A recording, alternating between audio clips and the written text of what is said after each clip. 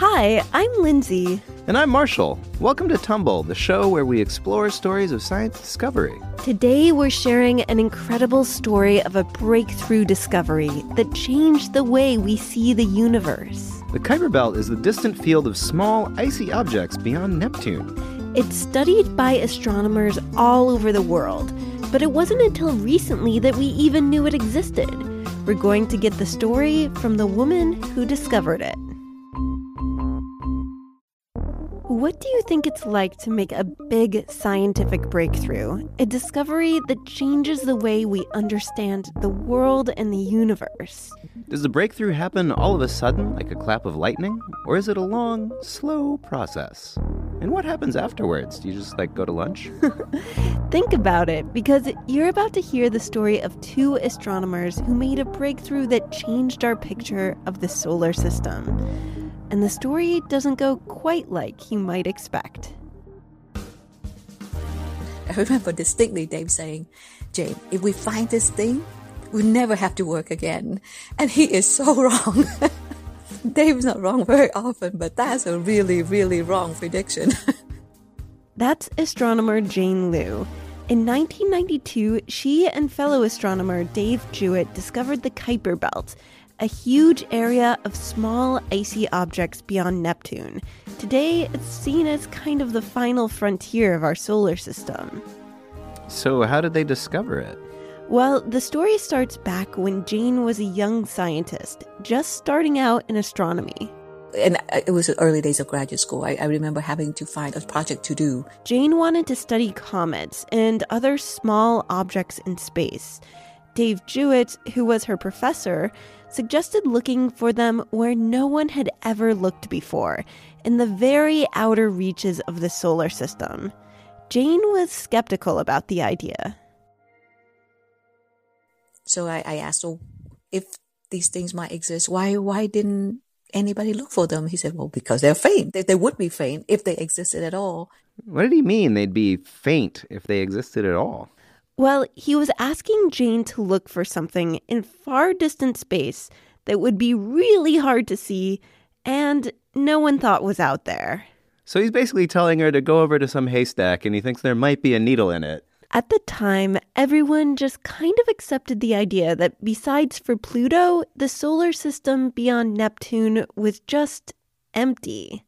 But Dave explained to Jane that he didn't believe that. And he pointed out that there is no reason why the outer solar system should be completely empty. It didn't seem reasonable that there should be a sharp edge, like a sharp cutoff, and beyond which there was nothing. This was all based around a really well-established idea in astronomy, that after the sun and planets formed billions of years ago, there was a lot of leftover material. Kind of like planet scraps, like when you're crafting planets at home. You always have some extra. Exactly. Those scraps are the small bodies Jane was interested in, comets and asteroids. We know that there are lots and lots of them in the asteroid belt between Mars and Jupiter. Dave's idea was that there should be more scrap material beyond the farthest out planets too. And so he said, well, we should look. And I said, well, haven't other people look? And he says, no. If we don't, nobody else will, because we're the only people crazy enough to do it. You know, if there's one thing that gets me on board with any project, it's being told that I'm one of the only people crazy enough to do it. I know. Jane went along with that. To her, it ended up being a relatively simple and interesting question. So there were two possible answers. One is no, there is nothing beyond Neptune, in which case it's still good to know, because that provides another data point and tells you something about how the solar system formed. Meaning, if there was a sharp edge to the solar system, that might change our whole idea about how it formed. Or the answer could be, yes, there are things beyond Neptune, in which case we want to find them. Okay, so the scene is all ready. They've got their discovery shoes, their discovery hats. Hopefully they got team jackets that said Team Outside of Neptune Discovery Team. I believe it was the slow-moving objects team. So did they have like a big send-off, like kind of a launch party where they had some cake, maybe a croissant? Not really. And then so when we started our work, everybody was skeptical, not just most, everybody was skeptical. Jane and Dave needed to use a big, powerful telescope if they had any hope of detecting these small, faint objects so far away. It's really big. You don't hold it up to your eye. There's very few of these telescopes, and astronomers are always asking for time to use them. We would ask for telescope time to do our search. They were routinely denied. Right, so there's not just like a sign-up sheet, like for the bounce house. Be like, we got the bounce house this weekend, guys. No, there's a whole long, complicated application process.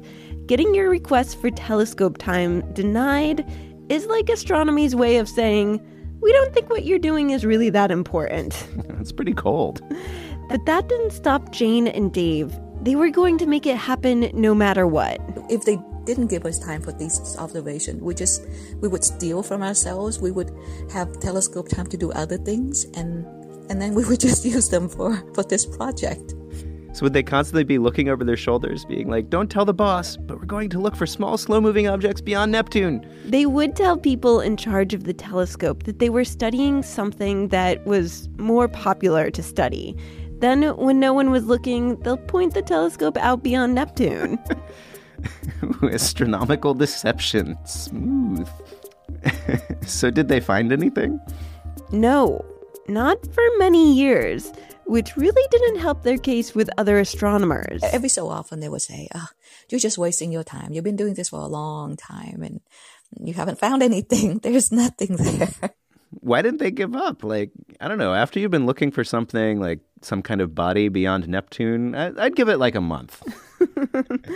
There was one thing on their side: new technology. In astronomy, every so often there's a significant jump in the improvement of the detectors.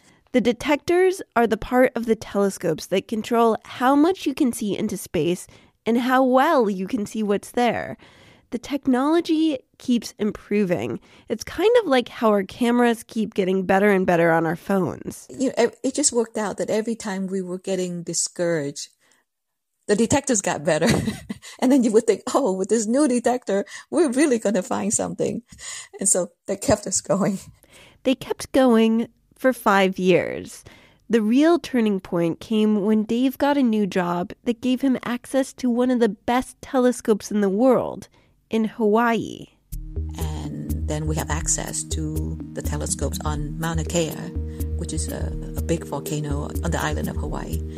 In 1992, they got some treasured time on the telescope. At night, when the sky was dark and clear, they settled into the small, quiet control room of the telescope.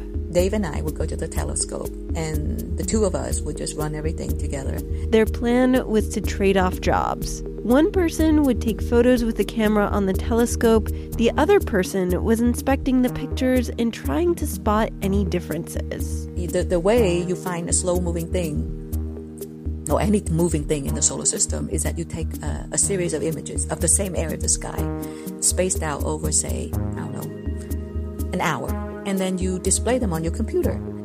They'll click through the photos back and forth and back again, looking closely to see if anything moved against the background of stars. Anything that moves would show up very easily. Stars and galaxies, they don't move at all, so they just stay fixed. It's just like these little flip books that kids play with, and you flip the pages really fast, and it seems like things are moving. It's just the exact same idea. So, like, not too fancy a technique. It's called blinking the images.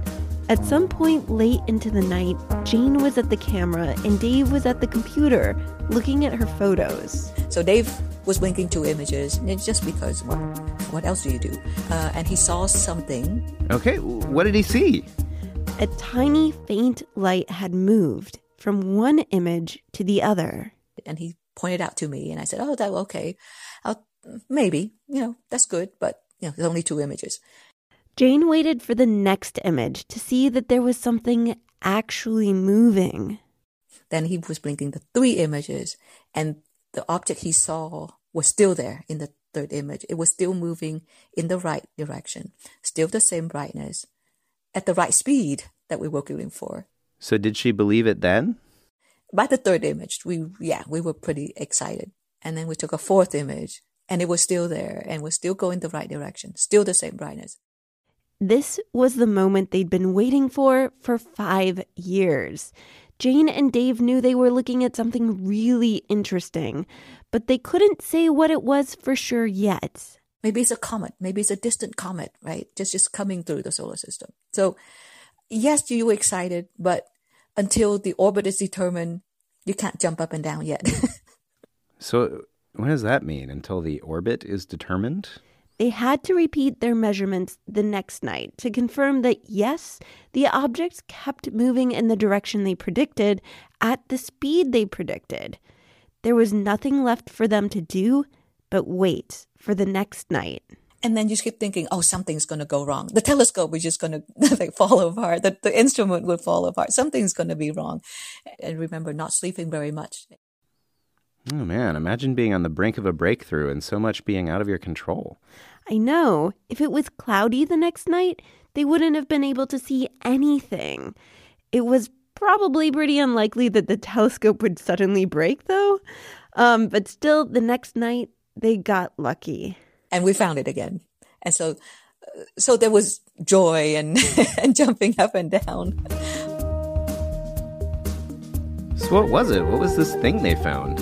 It was a small, icy body.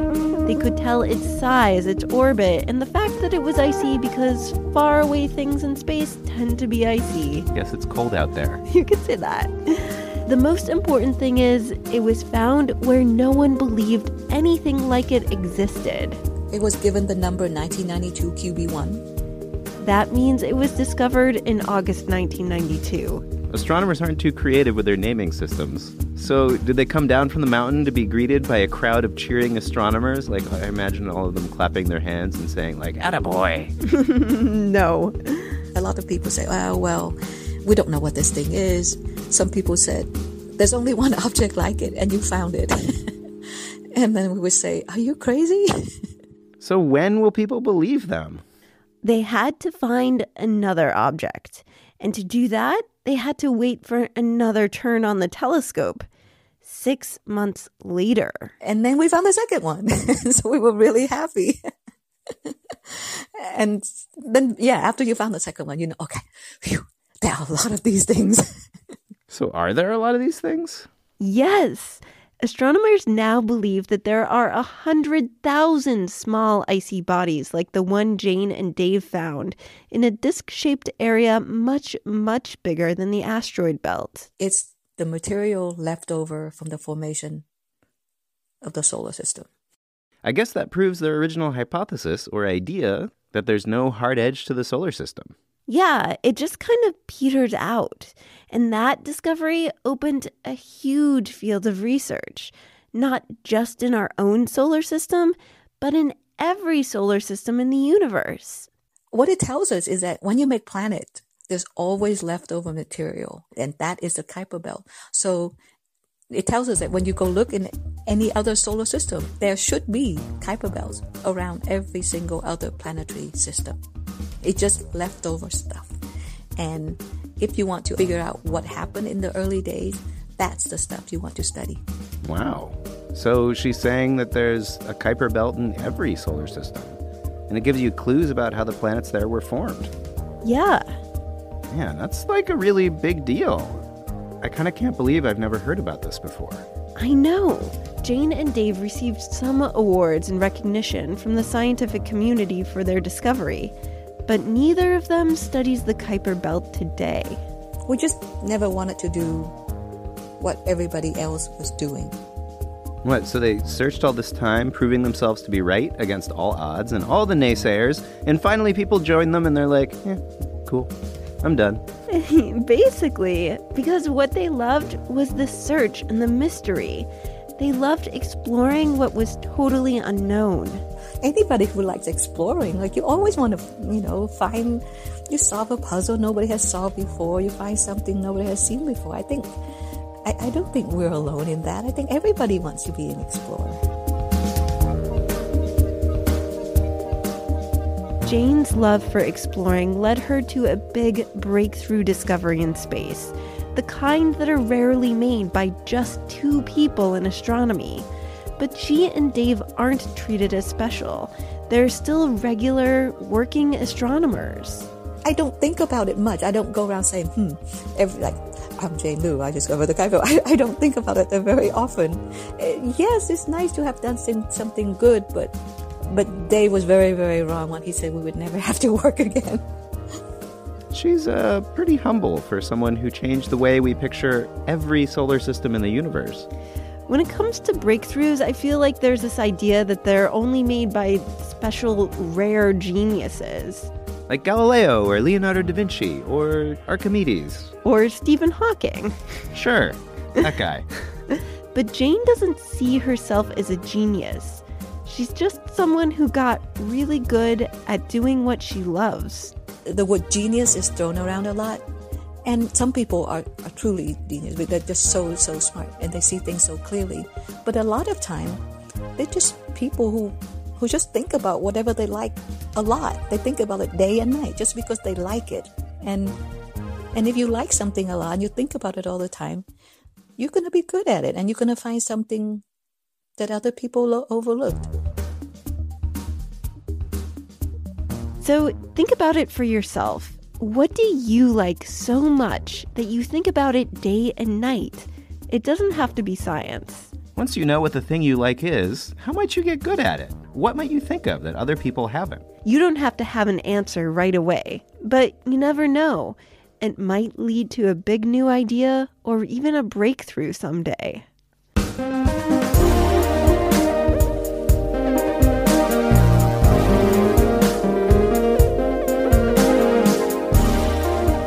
Thanks to Jane Liu, planetary astronomer with the Arctic University of Tromsø in Norway.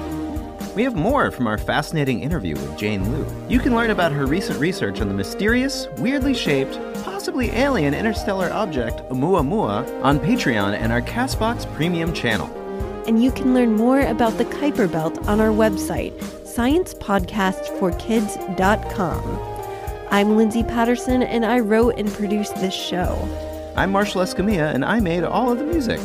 Thanks for listening, and join us next time for more stories of science discovery.